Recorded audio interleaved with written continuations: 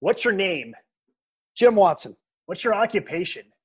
I used to be a sportscaster before all this happened. How many sports have you performed play-by-play duties? 39. 39? 39. I thought it was in the 20s. 39, and that doesn't even count women's and men's basketball as two events. It counts as one. 39. You got to do Olympic sports. How many different sports have you done in the Olympics?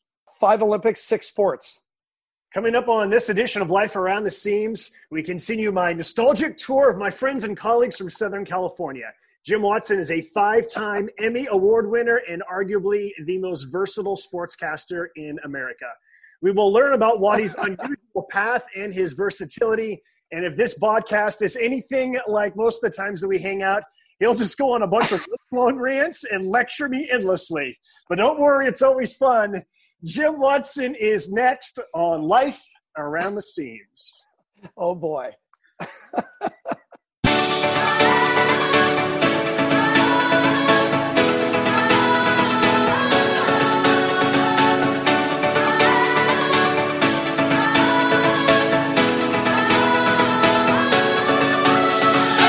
Former Major League pitcher Jim Bouton once wrote, "You spend a good piece of your life gripping a baseball, and in the end, it turns out it was the other way around all the time."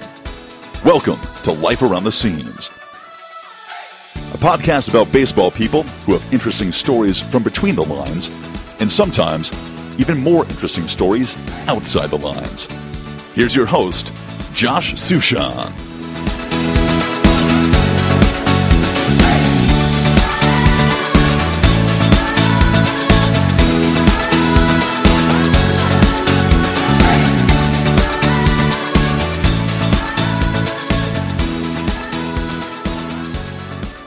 My friend, I'm going to just quit. This will take forever, but he's an anchor, he's a host, he's a sideline reporter, he does play-by-play.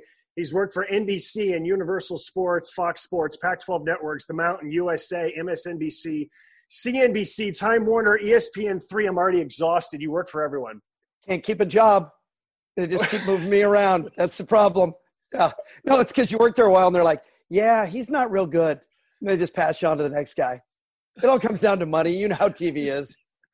Okay, I want to start with what is an inside joke between us and our mutual friends, but it sets the tone for how you got into this. How many colleges did you attend?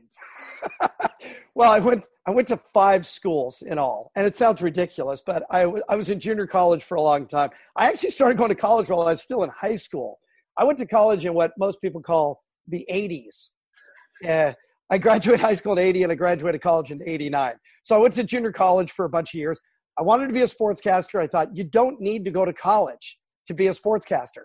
9 years later, I proved myself right. College has never helped me. All it did is get me an internship, which was practical experience and the connections. But yeah, 3 junior colleges in 2 different states, and then University of Hawaii for a couple of years. And then I came back and got my sheepskin from USC, which was brilliant, Josh, because I got a degree from USC and I only paid them for 20 months. There were kids that were there 5 and 6 years, and I have the same degree they got.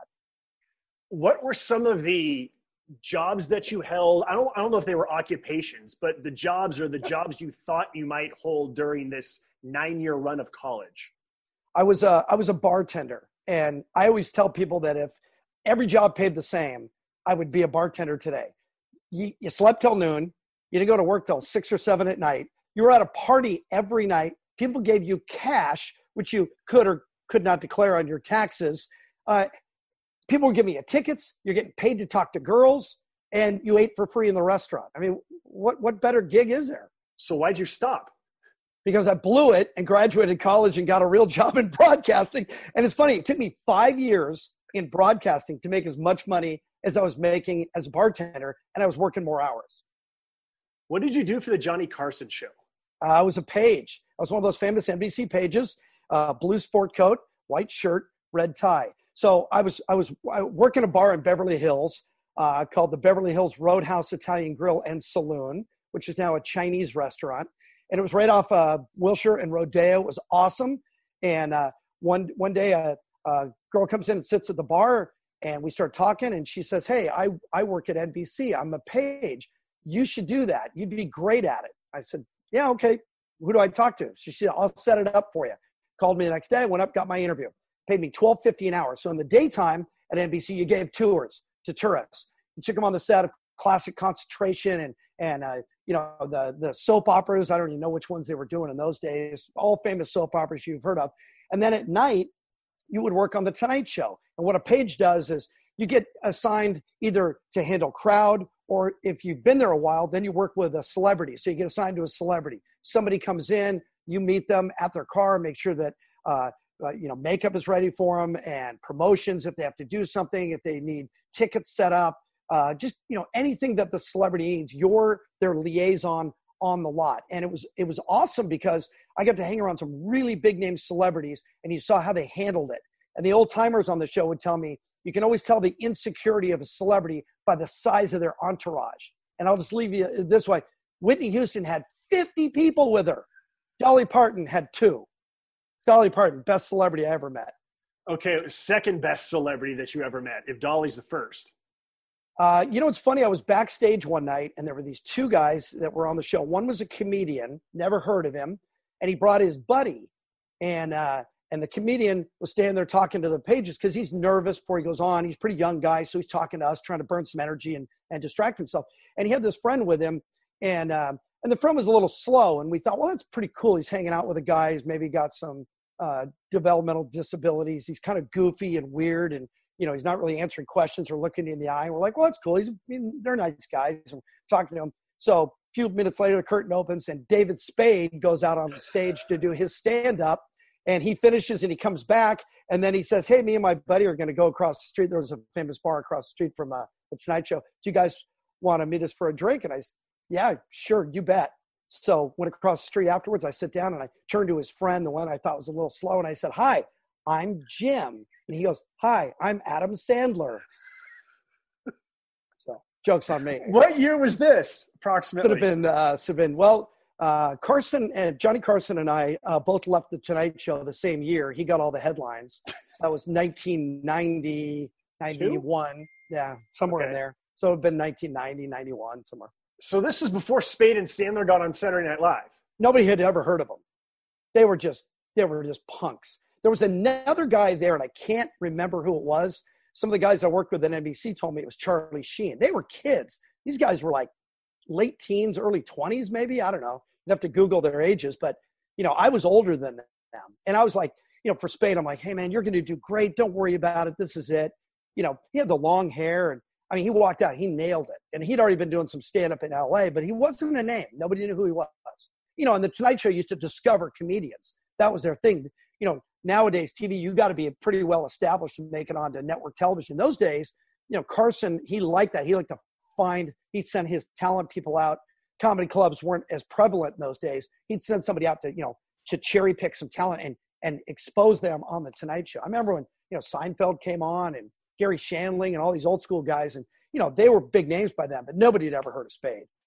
Man, I'd planned on talking with you about sportcasting, but now I want to talk to you about the Johnny Carson and The Tonight Show. Like, this is fabulous. Gosh, what's funny? So I've interviewed in my life, I don't know, let's just pick a number, 25 jobs. And every single job I go for, the guy would be looking at my resume, or the woman would be looking at my resume, and they're like, yeah, okay, you went to SC and did a little practice. You worked on The Tonight Show? And that's the thing we end up talking about. And then after 10 minutes, they're like, oh, so anyway, tell me what sports have you done? Okay, you start on Monday. It always gives me the gig. And I tell people all the time to put funny things on their resume that are real, because it stimulates conversation, brings out your personality, and it makes you multidimensional. Because the last thing the world needs is middle-aged white guy in a blue sport coat hacking cliches out, at a game. How many of those are there? Okay, so Johnny Carson's ability to get subjects comfortable, to get them talking, to get great things out of them, that's something that you've ended up doing as a reporter. What did you learn from Johnny about the power of the camera and getting the best out of interviews? Pre-interviews are great. That's what Carson used to do. And he had people pre-interview. And it's so funny. Carson's guy would pre-interview the celebrities guy. But instead of just the celebrity, they'd hit the celebrities too, but you get more stuff, and you'd say, hey, what is what is so-and-so, like remember Night Court? Remember that show Night Court? Harry Anderson was the judge on Night Court. I remember Harry Anderson came on the show one time, and all Carson talked to him about was being a magician. And Harry Anderson had come to LA to work as a magician at the Magic Castle and then got into acting because he couldn't make enough money as a magician. They talked the whole time. Carson had been a magician when he first started. So that was their little thing. And they did the whole interview that way. And it was great. They broke out some cards and did some tricks. And Carson knew he was going to do it, but Harry Anderson didn't know. But it just turned out to be this organic thing, and it was natural. And then that leads me into the second thing I always tell people when they're new, especially in television where you see faces, right? You got to be yourself. You got to speak in your own voice. Don't do an affected voice. Don't try to be too formal. Just talk the way you are. I always think the most successful people, David Letterman to me, has been the greatest guy on television. And it's because he made fun of himself, right? He was goofy all the time. He made fun of the network time killers, the monkey cam, all this ridiculous stuff. Take the subject seriously, but not yourself. And I tell people that even in sportscasting, our little toy shop, I say to people, be respectful of the player, but not the play. Like you can make fun of someone's mistake. Don't make fun of them as a person. And you know this because you call college sports too. These kids got to go to school on Monday. Their parents are watching at home. If you're calling LeBron or Tiger, you can rip them all you want. These are grown men. These are public figures. But you're talking about calling college athletes. Most of these kids are never going to get paid to do, play their sport. So, you want to be respectful of them. Don't make it hard for them to leave their apartment on Monday morning. One memory that I have of you that really stood out in my mind, I want to share with the audience and then get your reflections on this. I talked about this with Patrick O'Neill about how, TV got first pick for who's going to be the post-game interview. It's called a walk-off. Reddy would get second pick. And so most of the time, whoever TV's going to get, I'll get the second person. But every once in a while, someone would have such a huge game that you're like, all right, TV will get him first and I'll get him afterwards. So there was a Sunday afternoon game, and Justin Sellers had recently been called up. And Sellers hit a home run, or he did something where you got him for the interview. And so I'm waiting for you to finish with the interview. And I remember Justin was just blown away at just about his day. And he kept looking over at it was either his wife or his girlfriend and their kid. And then at some point you just waved him over. You just said, hey, just come in the shot. And I remember just thinking, I would have been so focused, at least at that point in my career, on, no, I have to do the interview. I have to be straightforward. I have to be a pro's pro. And then here you are no, come over here, join. And it just became this great TV moment of Justin and his family all celebrating this day together. Well, look, you and I both know that you're way more professional than I've ever been.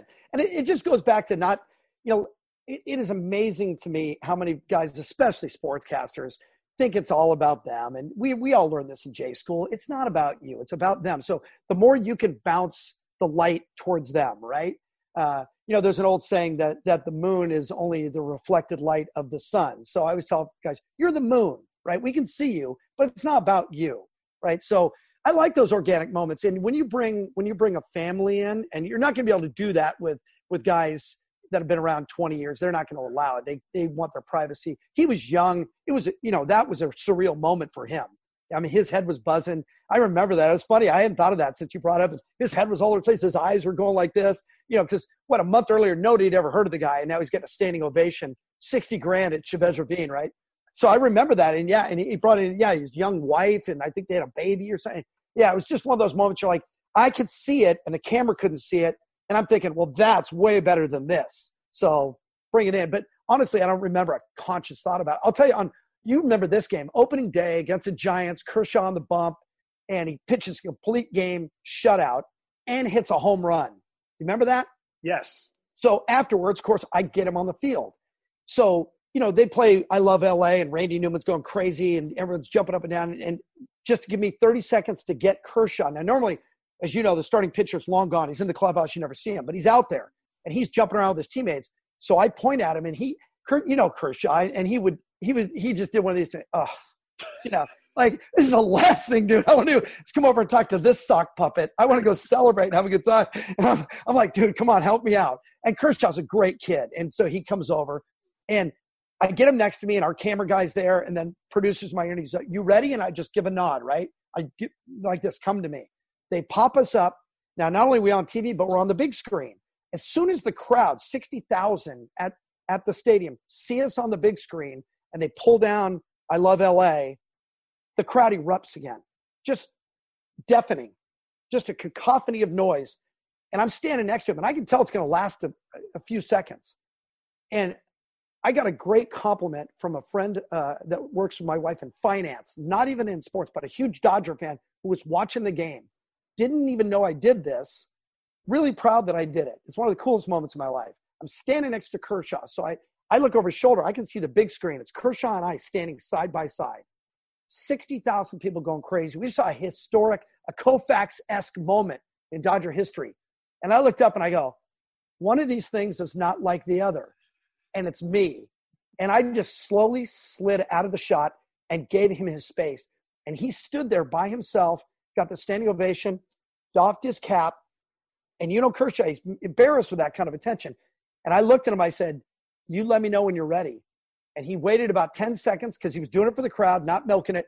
And then he looked at me and just nodded. And then I stepped back in and the crowd came down and then I asked him the questions. And they were just basic questions. And I don't remember anything I asked him. But that moment was cool for me because it proved what I preach. And that is, it's not about you. I didn't throw a complete game. I didn't, hit a home run. And I'm not the guy out there with the Texas mullet, Highland High School, getting, this biggest moment of your career so far. Nobody cared about me, so I got out of the shot. How long do you think it took you before you really understood those moments and how to not rush, but play that moment right where you really felt comfortable enough where you would step aside or where you would wave over a family? How long do you before you got comfortable in your skin to do that? It's a great question. I'd say 10, 12 years into your career. I remember when I first started, my first job was at a cable TV station in Southgate, right? And in Southgate, California, south of Los Angeles. And I would do the high school football games and all the sports. And then I had a talk show with the football coach. We show highlights. But one day they asked me to do a telethon, a 24-hour telethon, and they wanted me to host it. It was in the parking lot. What they did is they did a farmer's market, and they had about 40 booths set up. And they have lights and porta potties and a concession stand. And they go 24 hours. And they wanted me to be awake the whole time. So, of course, I try to I'm an idiot. I started out at this point. I try to, I'm 23, 24 years old, it's my senior year in college. And I tried to script like the first hour, but after 15 minutes, it's over. You're walking around interviewing people. And Southgate is mostly Hispanic. So most people are speaking to me in broken English or Spanish through a cousin who can translate and all kinds of things. So all of my notes and all my planning just went out the window. And you just had to ride the current. And I tell people all the time, think of yourself as a kayaker.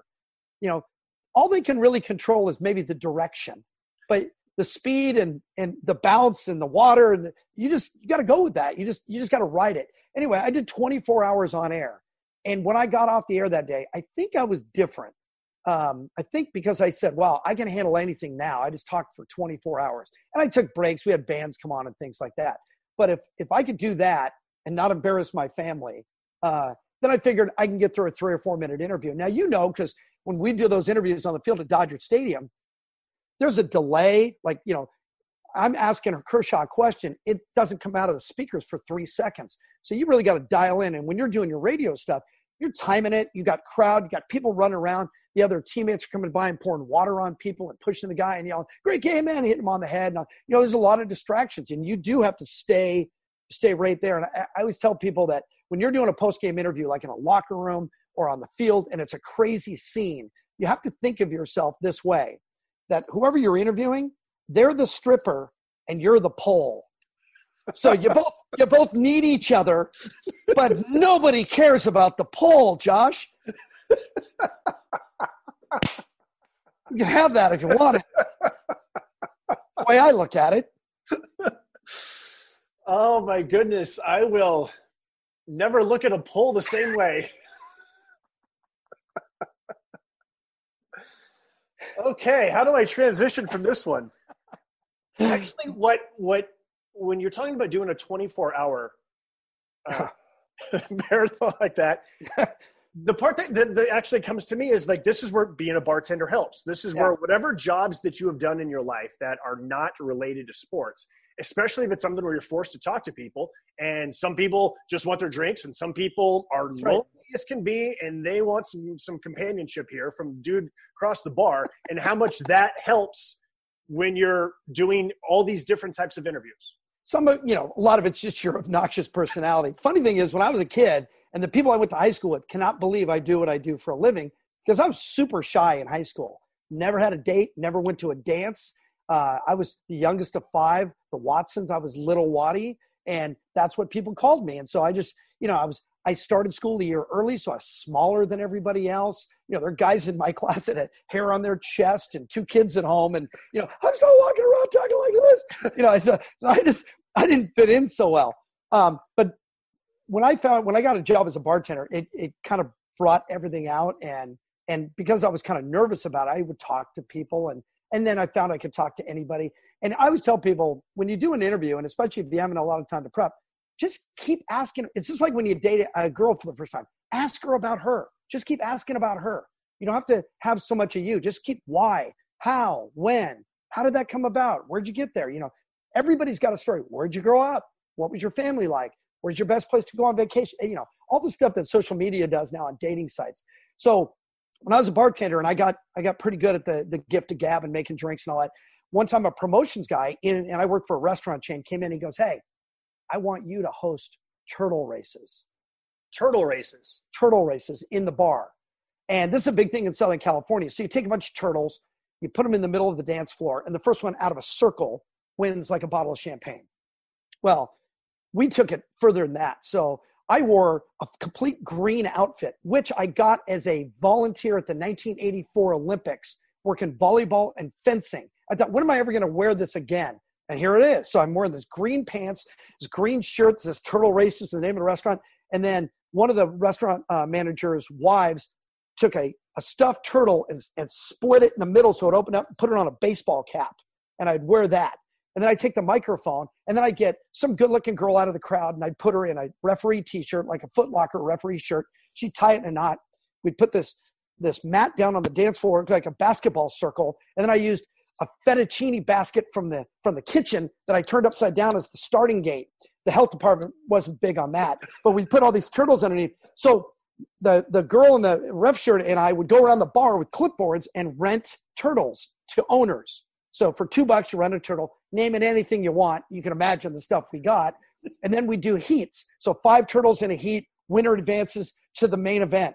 And so you get a bottle of champagne if you win your event. If you win the whole thing, you get a bottle of champagne, a T-shirt autographed by me, and dinner for 2 at the restaurant. And it got so popular. We had standing room only. Then you couldn't get in the place. Then they started having me do it at 5 restaurants a week. Then I broke away and did it on my own. I was doing 7 or 8 restaurants a week, sometimes 2 in a night.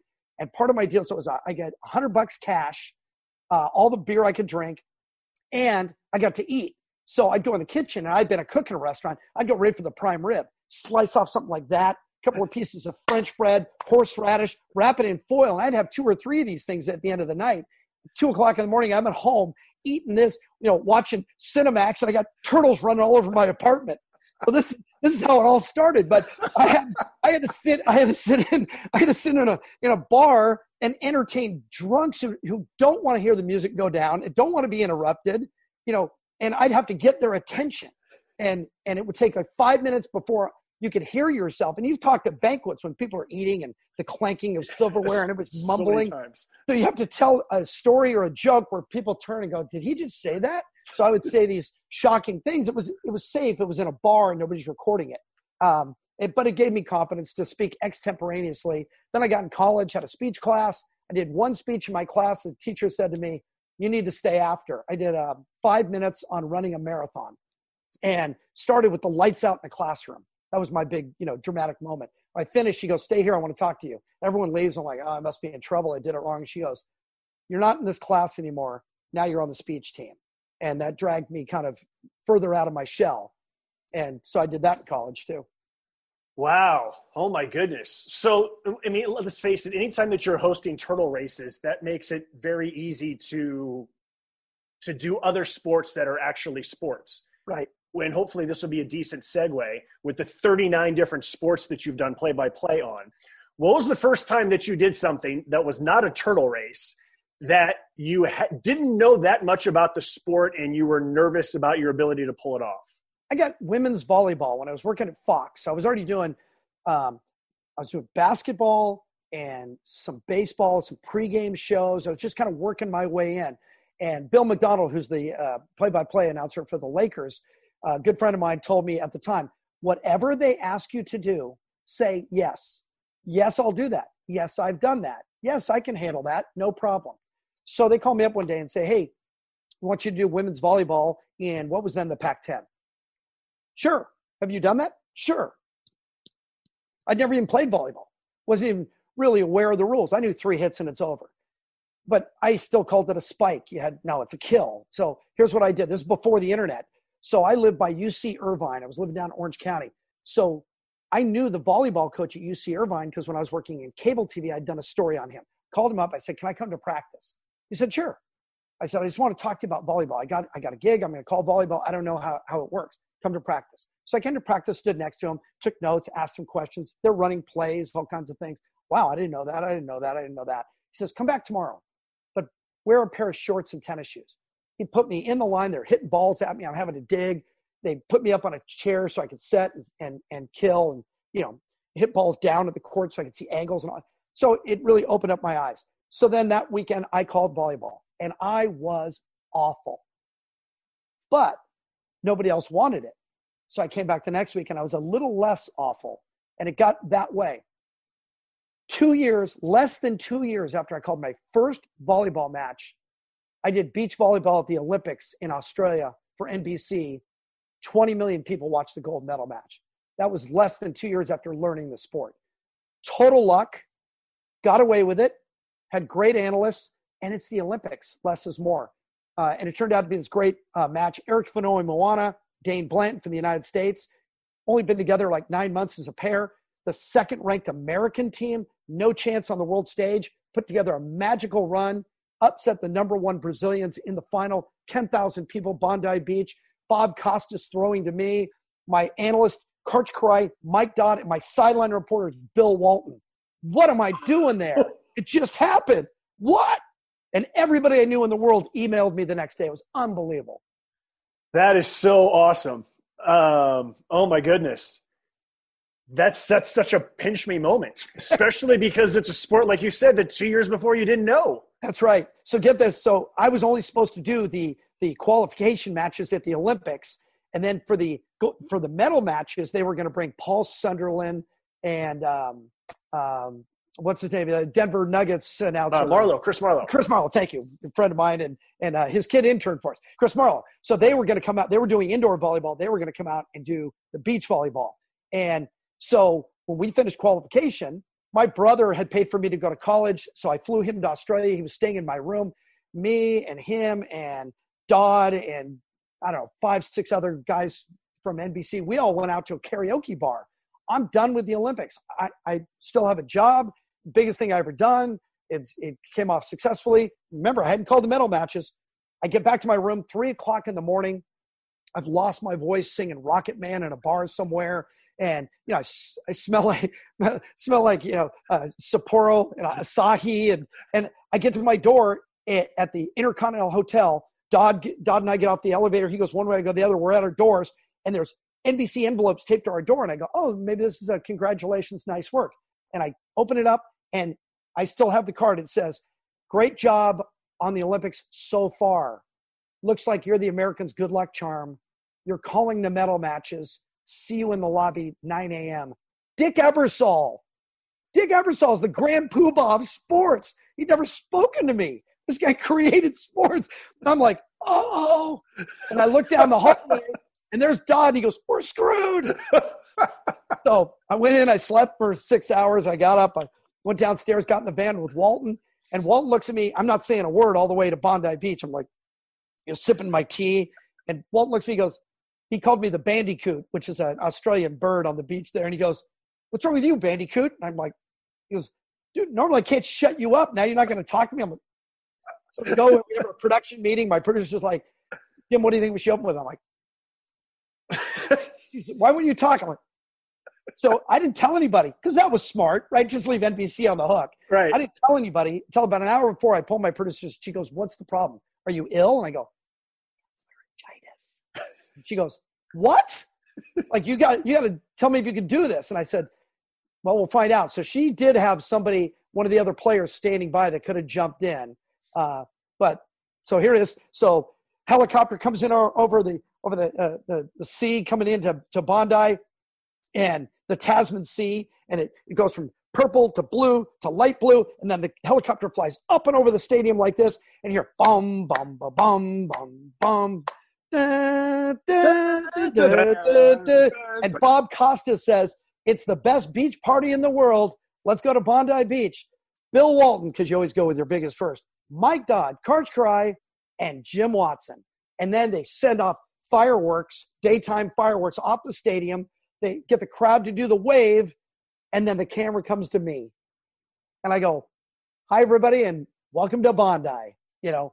Welcome back to the beach, whatever. I talked for 2 hours. I remember my producer, Terry Schindler, who ended up working for the WNBA, and her husband was the Boston Celtics radio announcer. And she's in my ear, and she goes, "Thank goodness," when my voice came out. Uh-huh. And what was great is I had to speak less that day than normal to save it. And then it just became this great moment where Fanoi Moana blocks at the net to win the gold medal. Huge upset. The Australian crowd totally on the side of the Americans because they're the underdogs. He blocks, and all he yell is, "The Americans win the gold medal," and laid out. And it was like 90 seconds of crowd noise. And then they go, "Put a bow on it." And I asked Dodd for a comment. I finished. And I remember leaning back and thinking, "Oh my goodness, what just happened?" Changed my life. I ended up working for NBC a lot after that. Just the fact they took a shot on me and let me have it, it was awesome. I don't want to put words in your mouth, but I know that I talk to kids all the time. And it's fun that I get to say that I talk to kids now, that I'm old enough that I can say that. And I use you as an example all the time when they say, "Oh, I really want to do baseball play-by-play." And I'm like, "Okay, that's fine, but do soccer, do volleyball, do water polo." Right. And I list all these different sports because I tell them, number one, not a lot of people know how to do those sports or are willing to do those sports. And you can carve out a career for yourself. Look, everyone wants to do the Super Bowl, or they want to be the next Vince Scully or the next Chick Hearn. Kind of a weird setup to this question, but what were your expectations when you're attending these 6 different colleges and you're thinking, "This is what I want to do"? Like, what were your expectations then versus what your career has turned into? Like every other kid in college, I was an idiot. I thought, I'm going to be the Lakers announcer, or, the Dodgers announcer, because I grew up in Southern California. I really wanted to do college sports. I thought, I'll be UCLA's, basketball and football announcer, maybe work at a university like that.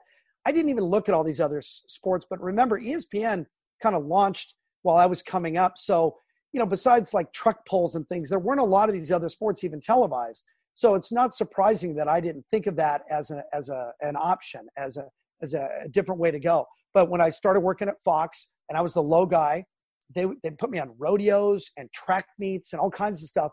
Water polo, like you mentioned, because nobody else wanted to do it. Nobody else wanted to look bad. They all had reputations. I was a nobody. Nobody cared who I was. So if I made a fool out of myself, one, probably nobody would notice, and two, who would care? But if, one of the big name announcers went out and tried one of these things and looked bad, could damage his career. So I did them, and you're right, there wasn't no one else to compare it to. I was doing weightlifting at the London Olympics. And a couple of days before I was going to finish, I'd never done weightlifting. And a couple of days before I was going to finish my Olympic run, I get a call from Molly Solomon, who once again is the president of NBC Olympics. And she said, "I need you to stay and do another sport for me." And I said, I'm packing, I'm getting ready, go home in a couple of days. She said, "Help me out." Molly Solomon, maybe the coolest person I've ever met in sports. She's an unbelievable woman. And she says, "Help me out." I said, "Of course, Molly, I'll never be able to repay what you've done for me. What can I do?" She said, "I need you to do Taekwondo." Taekwondo. Taekwondo. I said, "I don't know anything about Taekwondo." And she said, "Nobody does." She goes, "You'll go learn it like you learn all the other sports." And I'm not the only guy at NBC. There's a lot of guys who do it. There's a guy named Steve Schlanger at NBC who's done 40-something sports, more than me. And he'll do 2-3 sports at the Olympics in a day. He'll do archery, pistol, and all these amazing. It's unbelievable what that guy pulls off. So anyway, I went on the internet. By now there's internet. You can go on and you learn about a sport. You learn the basics. You learn the rules. And then I always like to learn a little bit of the history. I like to know where we came from to where we're going and how important this is and the countries that are, Taekwondo is the national sport of Korea. And so you knew the Koreans would be big. So I tried to learn a little bit more about Korean culture and the sport in that environment and why it's so, thousands, 5,000, 10,000 people at events in Korea. But then you don't pretend you know more, especially if, like in those days, I think I was doing Dodger pre-games and, Kings and all these things. So people in LA knew I didn't know Taekwondo. I wasn't calling Taekwondo. So just don't pretend you know more than you do, right? You have someone sitting next to you who's an expert. So I always say this to kids coming up. You don't have to know the answers. You just have to know the questions to get this guy to talk. And you know who they gave me as my analyst for Taekwondo? They gave me Pat Croce. Pat Croce, the former owner of the Philadelphia 76ers. Really? He started out as a trainer for the 76ers. Then he started doing private training on the side for some of the athletes. And then he opened his own health clubs, then a string of health clubs, and then ended up selling it and made millions of dollars. Came back and bought the 76ers. And he's got houses all over the world, but he's got one in Key West next to Jimmy Buffett's place. And this is a guy who knows everybody. Awesome dude. And so I meet him and I'm like, why is he the guy? And he's a black belt in Taekwondo. And you think I'm obnoxious. This guy, A+++ personality, just going 100 miles a minute. But he knew the sport. And he was so much fun to work with. He had great stories. The only problem is every time, and here's me, and here I'm playing him. Every time he wanted to talk, he hit me. For 4 days. Hey, Waddy. Every time. But he always paid for dinner, so I let him do it. It was awesome. What is a sport that you have not broadcast that you would like to broadcast at some point in your career? I've never done lacrosse, and I think I would like to do lacrosse because it looks like a fun game and it moves quickly. But I actually think lacrosse is going to replace football at the high school level in the next 50 years. I don't think high schools are going to be able to get medical coverage with all the CTE problems, and it's too much to put on coaches, that are volunteer coaches to get kids out of practices that have concussion. But kids still want contact. They want to play in the big field. The school needs a rallying point. And even for small colleges, for homecomings and for donors and that kind of thing, you need something. And to me, lacrosse is the most logical replacement. It just kind of slides onto that field, played under the lights. There's still contact. There's high scoring. It's big back east. It's migrated all the way, as far as I can see, to Denver. And now the private schools in California are playing it. And I just think that that's going to be a half measure. They're still going to play football. There's always kids going to be doing that. But I think, I live in a town in San Diego. When I moved here, there were 55 kids on the high school football team. Last year, there were less than 30. The lacrosse team went the opposite direction. So I'm seeing it played out where I live. Have you done curling? I've not done curling. There's a friend of mine who calls a lot of the curling for NBC, and he's never given it up. He loves it. And yeah, to me, you turn on curling, you're like, I'm not watching this. And an hour later, you're like, I'm still watching this. And you're an expert. What is it about curling? I'm walking around. That was an awful stone. Yeah, right. I knew nothing, but that just shows you how I learn my sports, right? An hour. People watching to learn a sport. Yeah, that's my favorite part about the Olympics is you start watching something and it's like, how long does it take before you're an expert and you're doubting everything that the coach and the athletes are doing? I got to do ski jumping for NBC. It's called the Four Hills. It's within the season of ski jumping. They do 4 events in 4 consecutive weeks. They're like these traditional events. They're the most important events. And so you call all 4 of them right in a row, 4 weeks in a row. I did it for NBC. I knew nothing about it. By the end of it, we had a fantasy league. Well, because you're there for 4 hours, right? By the way, always take the Norwegians. How did you finish in this fantasy league? I actually did all right. I was like in the middle. The producer was great because he had been doing it for years, and he knew some of the guys who would hold back. There were Italians who weren't doing very well, and then when the big events come up, they just uncork it, and they'd always end up on the podium. Oh, that was fun. You know what sport I would love to do? I don't know how I would do it, but I would love to do billiards. Are they still televising billiards? I'm sure somebody does. There's enough channels out there. I'm sure it's got to be somewhere. I think it'd be really fun to do billiards. What happened to poker? Remember when poker was on like 8 channels a day? I don't see much poker on anymore. Yeah, that one kind of came and went pretty quickly. Well, not that quickly. And we'd sit at home and stare at guys that were staring at cards. Was that before cable? Unfortunately, it was during cable. Yeah. Let me talk to you more about analysts. And you've already started to mention some of them and some of the great stories. And, geez, you've probably worked with over 100 analysts, if not 200 analysts in all the sports. What is the key to developing instant chemistry with someone who you just met or that you barely know? You better know who they are and you better know what they've done. So a little bit of flattery. You walk in, shake the guy's hand. Hey, it's great to meet a 6-time All-Pro. Hey, when you were at Arizona State, and then you start asking him questions about himself, right? Because as we all know, celebrities, athletes love to talk about themselves. But right away, he's like, he understands you're not trying to be on his plane. You're saying, I get it. I'm here. You played in 2 Super Bowls. I know who I am. I know my job is to set you up all day long. So once they don't feel like they have to carve out their spot in the booth, and remember, they're coming into your world, right? So you make things easy for them. And I always tell, especially a new analyst who's a little nervous maybe about the TV thing, I say, listen, you're not here to do TV. You're here to do football. I do the TV. You're just going to worry about football. And you'll see their body relax. They go, oh, it's great, man. I don't know how to get in and out of commercials and all this. I go, no, that's what Cable Boy does. You just do the football, right? So when I ask you to tell me a 3-4 and a 4-3 and the advantages of it, that's where you're breaking it down.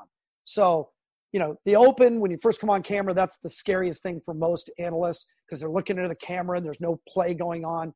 So you make sure that you set them up for it ahead of time, that they know what's coming. 10 years later, they don't even need to know. You can just throw anything at them and they got it.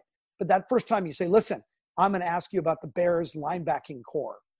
So be set ready with 20 seconds of that. Now, when you tell a guy 20 seconds and he's never been on TV, he thinks that's a minute and a half. Right.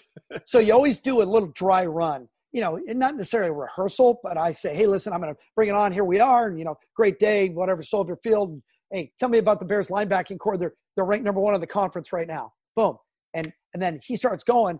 And usually I'll have in the old days, it was stopwatch. Now you do it on your iPhone. You just have the timer running and he gets through 2 sentences and he's at 23 seconds and you're like, that's all I need. And he's like, that's it? Like, that's it. Then I also tell kids all the time, I don't have one with me, but a 3x5 card, right? 4x6, whatever. Have it in your hand with bullet points, just the topics you want to get through. Or if there's a statistic, it's a little tricky, or a name phonetically, just get it right. We're not actors. We don't have to memorize script, right? So when you're reporting, look at the guys on the cable channels in front of the White House. They're reporting off a notepad. They want to get it right? If I'm the viewer, the information is way more important than the performance. Right. So if I have to glance down at a name or a stat or a ranking or whatever, a transition, or if I forget my next topic and I just look down at it for a second, I just pop my head and right back. Who cares?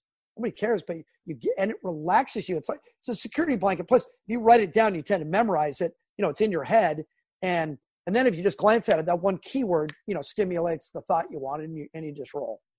I remember Tony Kornheiser did something on PTI once that I thought was so simple and yet so genius, and I've totally stolen it. And he said something like, he starts to talk about something and he goes, I'm going to the glasses. Okay, well, besides that, but he'll say, and I wrote some notes about them, and so I'm going to refer to them. Or he would say, and this is a really important stat, so let me make sure I get it right as he looks down.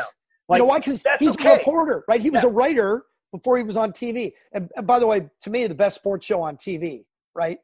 To watch Wilbon and Kornheiser, almost like it's just get after each other and they know each other. And then afterwards, they're still best friends of all time. They've known each other forever and they've helped each other in their careers. But I just like it because those guys are so bulletproof now. They're such made men. They can say whatever they want, even if it goes against ESPN, even if it goes against the NFL.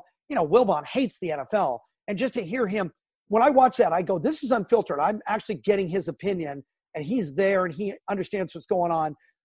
They have their allegiances too. He works the NBA, so he's very kind to the NBA, and he mentions Michael Jordan in every show, regardless if it's basketball season or not.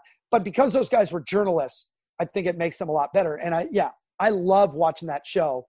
And again, like Kornheiser, going to the notes, right? He has that big yellow pad. He flips over and he reads the stat, right? Because he's realizing it's more important to get the stat right than what he looks like. You know, you got to get your vanity in, move your vanity out, bring your humility in, and laugh at yourself. They make fun of themselves all the time, how old they are, how out of shape, you know, how they've been doing this for 50 years. You know, they don't make any bones. They don't try to be younger. The bald brotherhood, you know, and then if you're watching, you feel like you're on their plane, right? They're not doing this, right? I got sidetracked from analysts because that's what always happens, but that's fine. How does, say, an analyst in gymnastics differ from, say, a basketball analyst?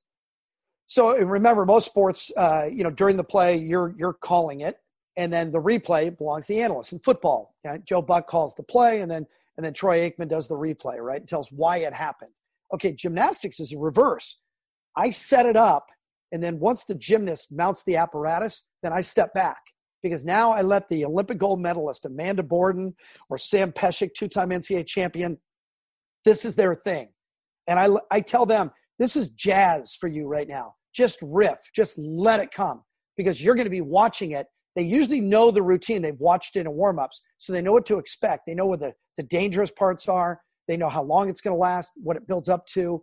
And I just tell them, just let it flow. Just react to it as it's happening. And tell me, this is the big release move right here. This is critical. Because I always think it's better for an analyst to tell me what I'm about to see rather than what I just saw.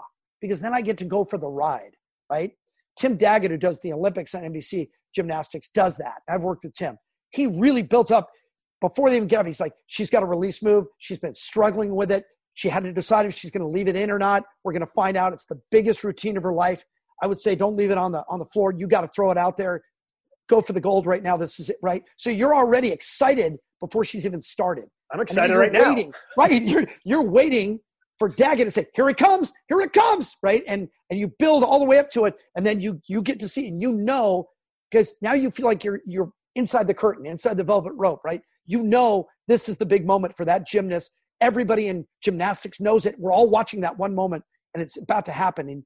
And that's why sports is great, because of the drama, right? It's unpredictable. That's why we all love sports. If the best team always won, who would watch it? Tell me some more of your favorite analysts or just favorite analyst stories, whether it's just the uniqueness of the sport or whether it's just a larger-than-life personality where you just go, oh, my goodness, like this is so much fun right now. Working with Bill Walton was unbelievable. He's just a fantastic guy. He's very generous on air. You know, as long as you let him do his little thing, he'll always dance right back to you. And he likes to get energy from you. So I think he works with Dan Schulman all the time. And they have a nice little they almost have an uncomfortable on-air, relationship. And it's fun to watch. When I work with him, I laugh with him, but I add on to his stories. And after I worked with him the first time, I go, are you okay with that? He goes, I love that. He goes, because you validate what I said and you make it seem like I'm not off all by myself on an island and I have to come back to you, that you go out with me and then come back. As long as you keep calling the game. In football, it's funny. I always think the best analysts in football are linemen because they see the game that we don't watch, right? Right. The hogs in the trenches. We all watch the quarterback, and I've worked with quarterbacks and running backs and wide receivers, and they pretty much say what you expect them to say, and they maybe give you some insight about how to get some separation from a D-back and that kind of thing.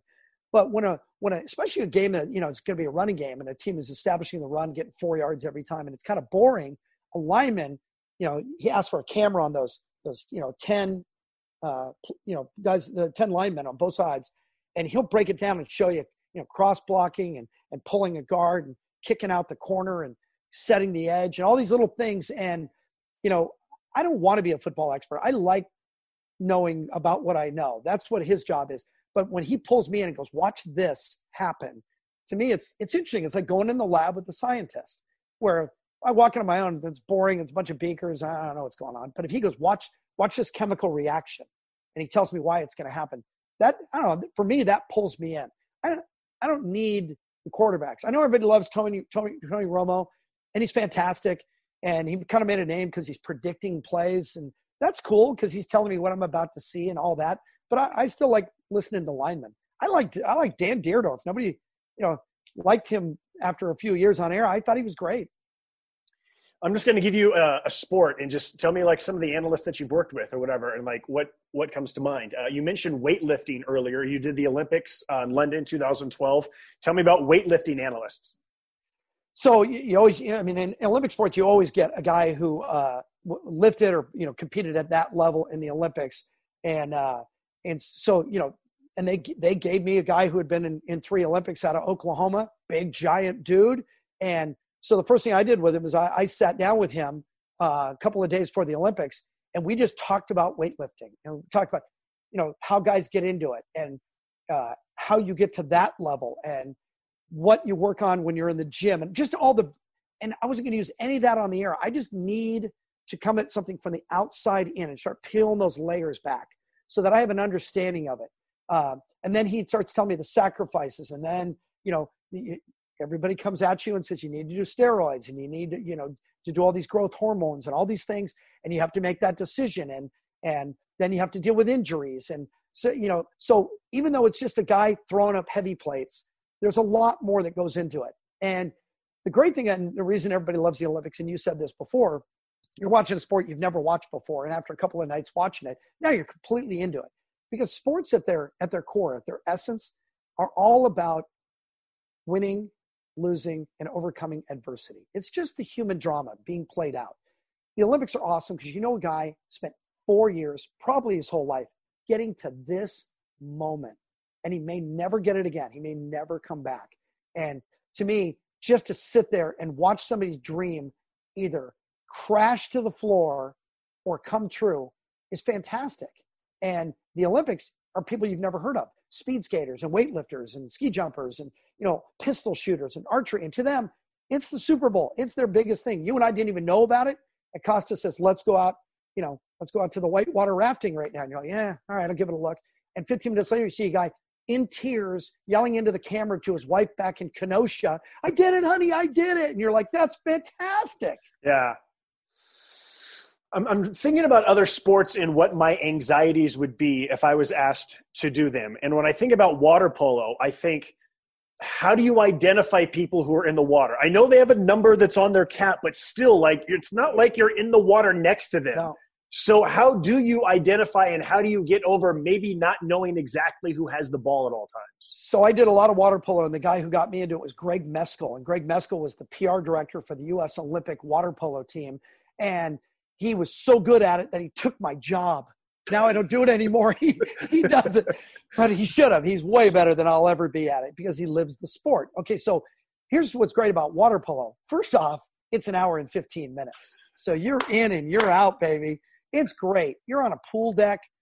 It's a real California sport. It's played across the country, but it's predominantly California. So you're outside, the weather's nice, and it's fun, it's short, and there's high scoring.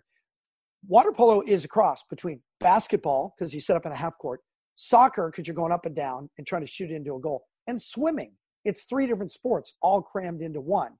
And so just like in soccer, where you pretty much know the shots are going to be taken by the attackers and maybe the midfielders, and the defenders are laying back. Same thing in water polo. The 2-meter guy who plays with his back to the cage, and it's not a net, it's a cage, right? That guy he's the center on a basketball team. He's down the block. They're trying to feed him. The snipers are on the wings because they want angles. And in one corner, you're going to have a left-hander because he's got the better angle, right? You're not going to put the left-hander, say the court is like this and you're shooting at this goal. You're not going to put the left-hander here. He's got no angle. But you put him here, he gets a little better angle coming out, right? So little things like that. But and then you look at the scoring, and there's usually 3 or 4 guys that are averaging 5 or 6 goals and 10 shots a match. And there's other guys who have scored 3 times all year. So you go in kind of knowing who the scorers are, but you're right, because in water polo, all the numbers are low. So a 5, 6, 8, 9, with water splashing, it's that big on its head. Its head's doing this. It's pretty hard to pick it out. The only thing I do is in warm-ups, I try to watch guys, and if they look different, if they're left-handed, right-handed, if they're big, small, they got, blonde hair, dark hair, no hair sticking out, or, whatever it is. Remember, there's no uniform. They're not wearing anything other than the cap. You got to find a distinguishing feature. But I loved calling water polo. I came totally from outside, never played it, didn't know anything about it. And the first couple of times I did, I go, this sport's great. I mean, those athletes are unbelievable. Halftime's 5 minutes. Timeouts are 1 minute. These guys are swimming with somebody on their back. They're doing 40-yard sprints, with the ball in front of them and white water. You can't rest in water polo.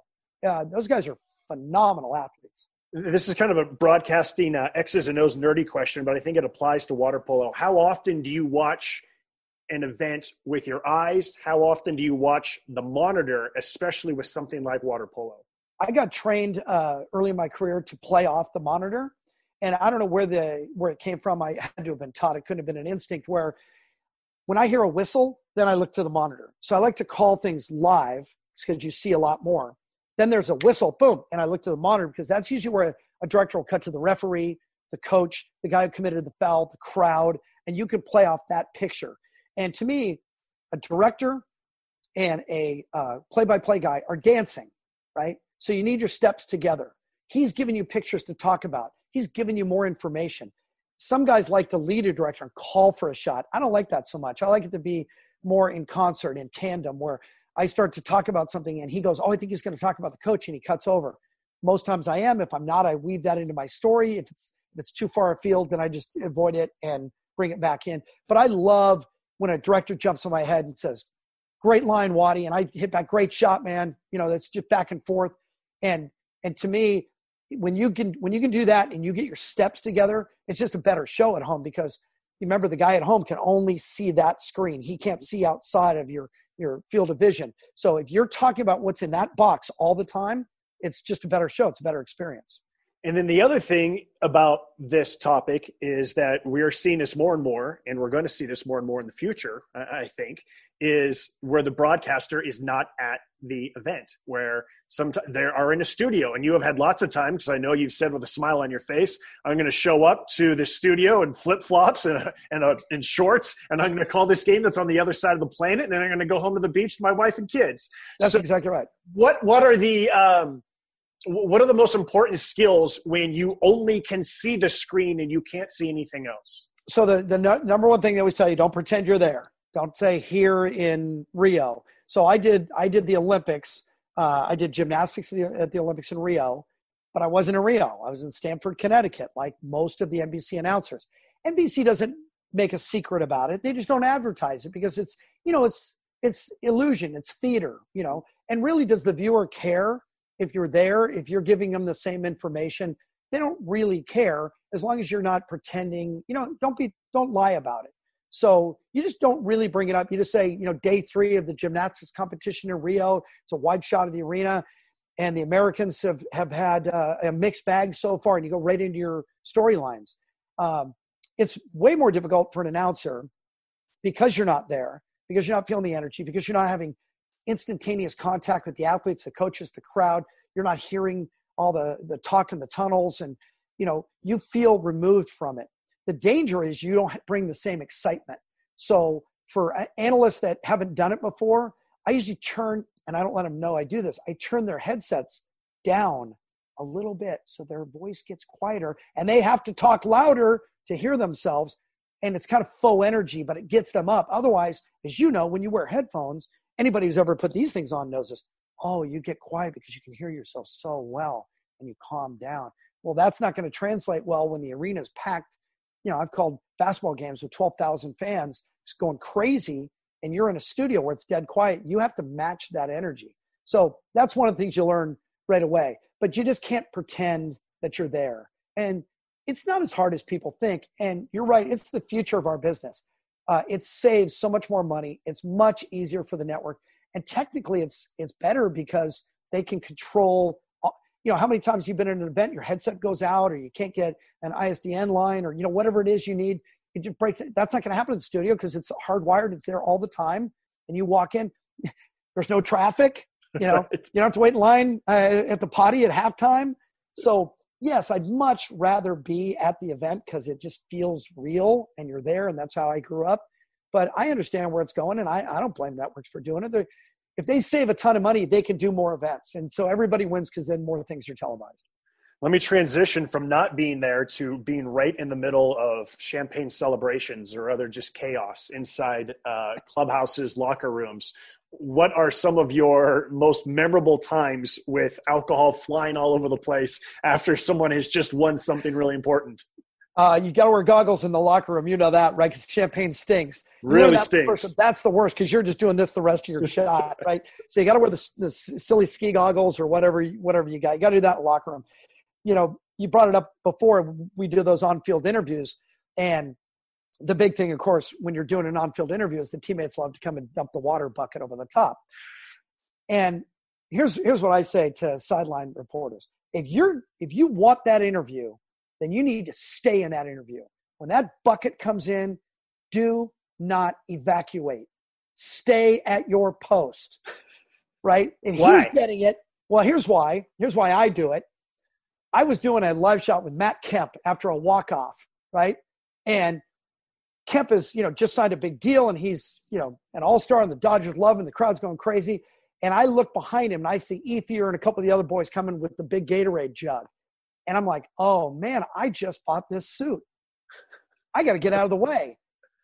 But as I saw them coming, he kind of felt it and did one of these and started coming towards me. And I realized if I move, I could step on him. I could get an ankle, step on a toe, knock a knee, and then I'm the headline in the Times the next day because I didn't want to get wet. So I just stood there and took it like a man. And I figure, especially if the guy is just being ambushed, it's a kill shot. He doesn't even see it coming. He's just, it was great. I hit a home run. Boom. And he's in the waterfall. Just stay in it with him. One of my favorite pictures of all time is that Kershaw day where he pitched a complete game, opening day against the Giants at home, and hit the home run. And we did our interview, and he got the standing ovation. I stepped out of the way. Then I came back in and did my 3 ridiculous questions just to get him talking. And then I see the bucket coming, and here comes the bucket, and it's like 3 of his teammates. So it's me and Kershaw both going like this, and the ice is coming over our head, and you see the wide shot with all the cameras and the bunting on top of the dugout and just the corner behind home plate of the stadium. It was the cover of USA Today Sports the next day. And the woman who took the picture, the photographer, maybe a week later, Dodger Stadium, walked up and handed me a manila envelope with an 8x10 of this thing, handed it to me. It's the only picture of my career that I have up in my house. And where's it at? It's right over my desk where I work because I look at it and it makes me laugh. And I remember that. And I remember just getting hammered by the water and the ice. It was a hot, sunny day. And as Kershaw started to back away, I just reached out and grabbed his elbow and kept him in the shot. And he's shaking. But he realized what I was doing and stayed right there with me. And then we went right into the next question. And he was making fun of those guys. And then I finished the interview, and I turned back, and I looked like a wet dog. And he's sitting there, laughing. I mean, it's just a great moment. I mean, look, I'm not a pro athlete. That's the closest I'm ever going to get to what it feels like. Because I was in the waterfall with Kershaw. 60,000 watching it, cover of the newspaper the next day. Sports Center had it on their highlights. I was there. I was in the moment, man. It's great. I use that when I do, after dinner speaking because you're there. You felt it. I feel like there's been a switch over the last half dozen years from I need to get out of the way of the shaving cream or the Gatorade, and now players just stand there and just say, get me. Like, it's like part of the moment now is here I am, just get me. It's become a cartoon now. Everybody's doing it and everyone's waiting for it. And then the reporters realized, when they do it now, it's going to make the highlights. Well, and now it's hackneyed like anything else, right? Like any cool thing, any saying or any cool show or a bar that doesn't have a sign. Once the dorks find out about it, by definition, it's no longer cool, right? Right. I was trying to find the picture because it's on here. I know you've seen it before. I'll send it to you one of these days. Oh, here it is. Okay, so here's the picture of me. What I love is that we're doing this over Zoom, and so he's going to show it to me, not like anyone who can see this, who is watching the podcast. Yeah, but you can see it, and it is pretty awesome. And I'm just standing in there, and that's Kemp, I think, getting Kershaw with the waterfall. And look at all the cameras. I mean, it was on everybody's newscast. It was nice. That's awesome. It's not televised. Why am I wearing makeup? By the way, what is your favorite brand of makeup, and how did you figure out what works best for me in TV and makeup?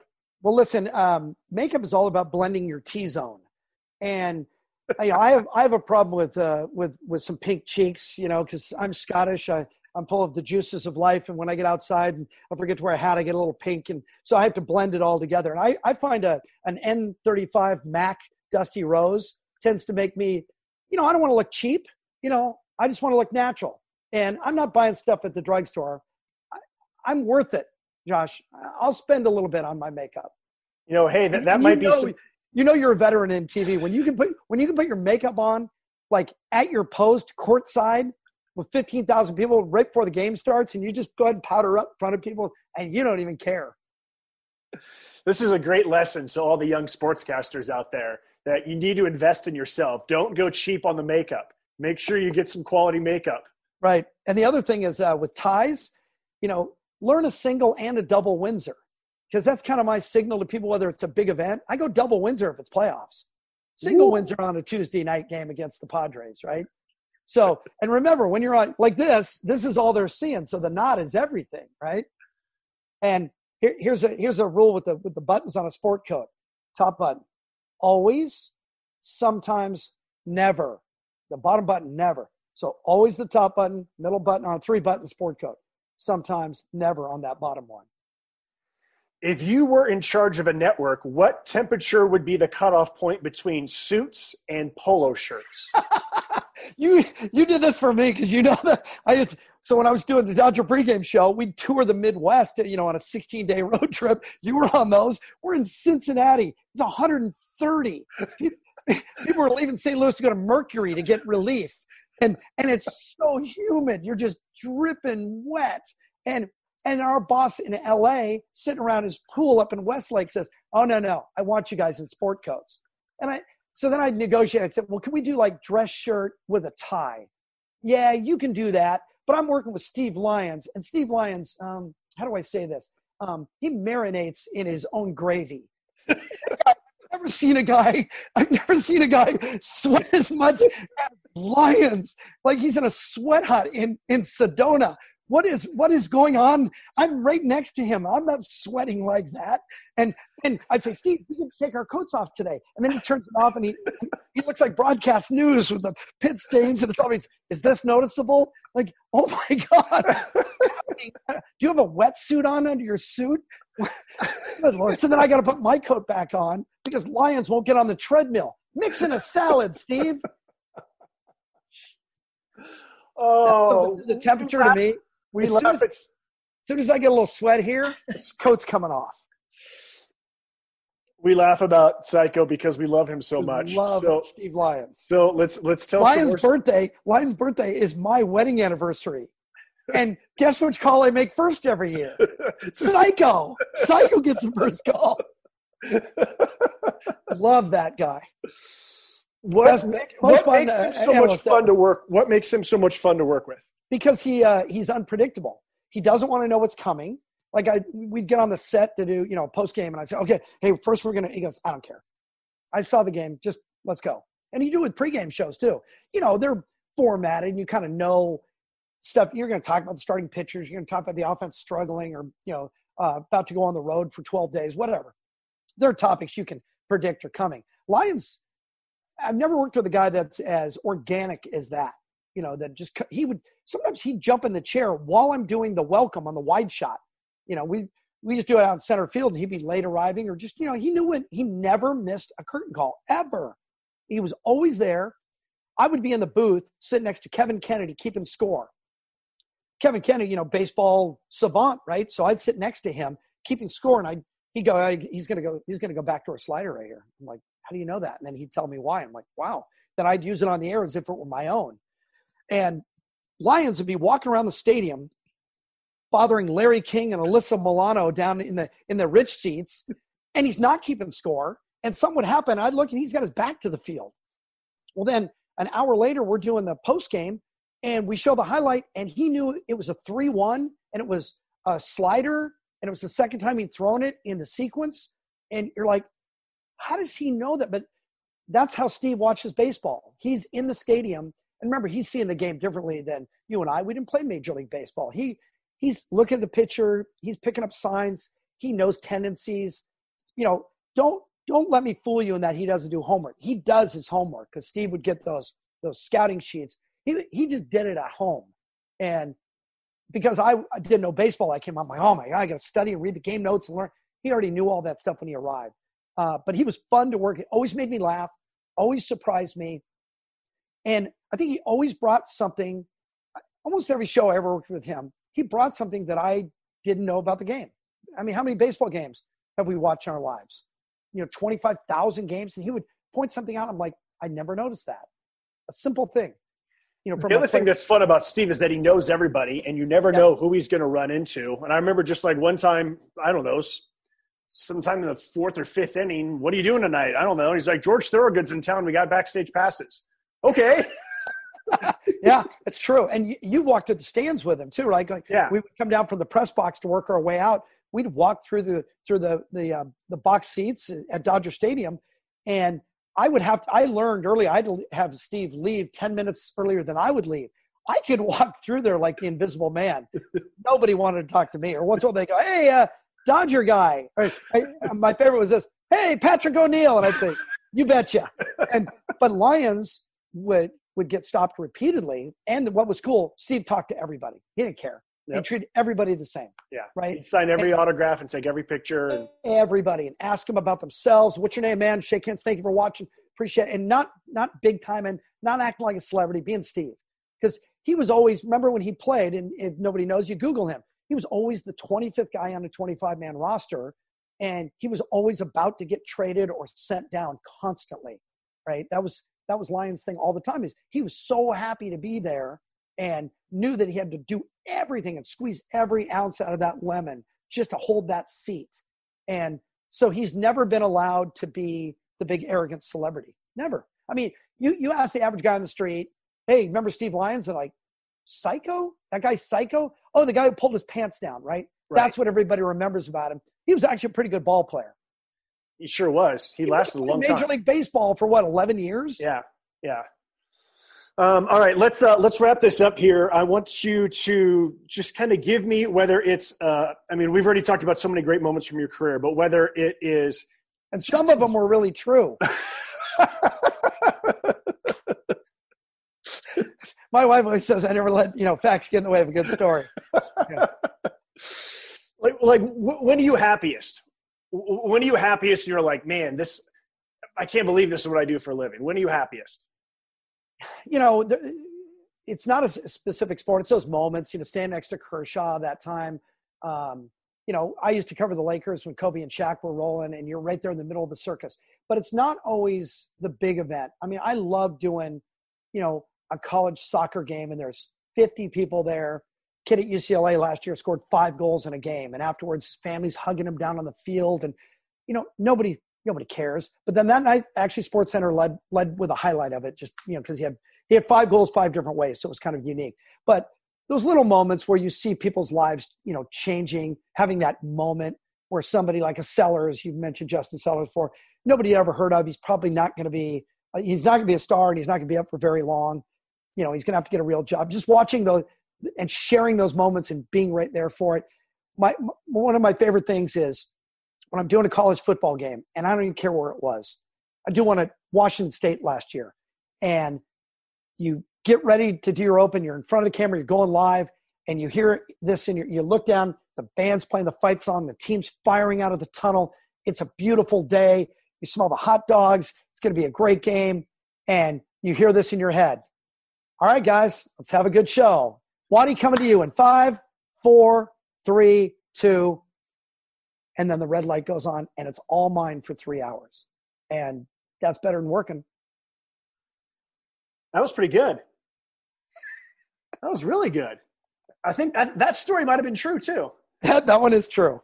Yeah, because you realize, I got friends who dig ditches, and I got friends who are doctors, and it's funny when we have a barbecue, we'll have people out here, neurologists and engineers are designing amazing buildings, and somewhat famous people, and yet I swear to you, at these barbecues, all these guys come to me and go, what's it like? What do you do? And how do you do your homework? And do you ever get caught and not have the next question? And how do you know, how do you identify numbers on a cap? And, they start asking me sports questions. I'm like, what are you talking about? Yesterday, you cut a guy's skull open with 15 of his family in the waiting room.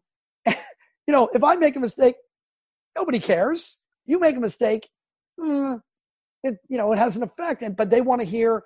And again, it's just one of those places. Like one of the things we do a fundraiser at my daughter's preschool.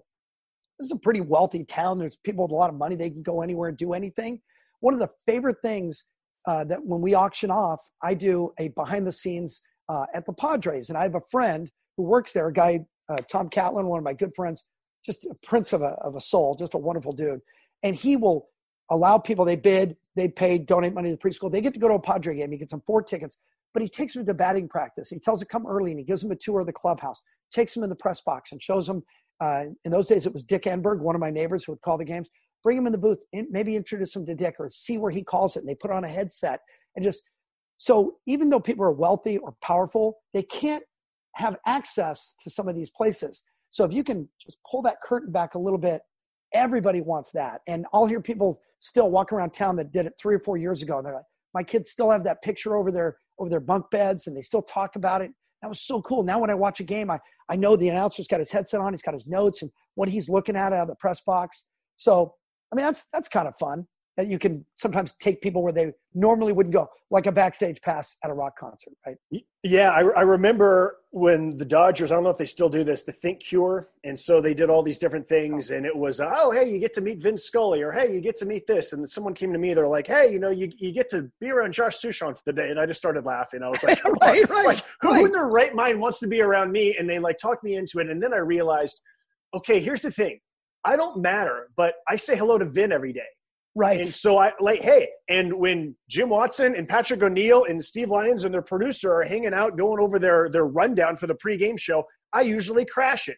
Yep. And I'm in the clubhouse and I'm down on the field. I got second pick for this interview. Sometimes I got third pick for one good interview, but I got this. And so I remember just telling people like, yeah, who am I? But these are all the different people you're going to get to meet throughout the course of the day. So you can meet Vin for like 1/10 of the cost if you bid on me. You're exactly right. And remember that, even though you and I know we're just, we're clowns, we're just average Joes, we're the guy on the radio or the guy on the TV that they see. And so it's not us personally, it's what we represent, who we are and our access. And you're right. They would come out and do things with us too. And you're looking at them, I don't wear that celebrity coat very well. it's because I know I'm not. I know a lot of people could do my job. It's not. A lot of people do my job, so it's not that. It's a skill. It's not. You're not born with this talent. But you and I got to walk through the Dodger clubhouse whenever we wanted, and we didn't really need our credential because we knew the clubhouse guard. Everybody knew us, and I had friends who were Dodger fans for 30 years. They've never been in the clubhouse, and maybe they come to a doubleheader and it's a getaway day, and the team's gone early, and I'll say, hey, as we're walking up to the car, I'll sneak you down. I'll just open the door. You can't go in, but you can look in. And you grown men, who have families and businesses, and they've been all over the world and done important things. And they look in there like a little kid with their eyes like this. Just, oh my gosh, that's where I go, it's a locker room. There's toilets and showers and a crafty table. Usually smells. Yeah. We're smelling locker room in the history of sports. Hockey. We're smelling locker in that room. Goalie. Oh my God. Yeah. But yeah, right. It's the access. Well, 39 sports is a talent and a skill. And I didn't say I did them well. This was fun. Thank you so much for your time. Stay safe. Stay healthy. You're welcome. Good to see you. That's Jim Watson, and this is Life Around the Seams.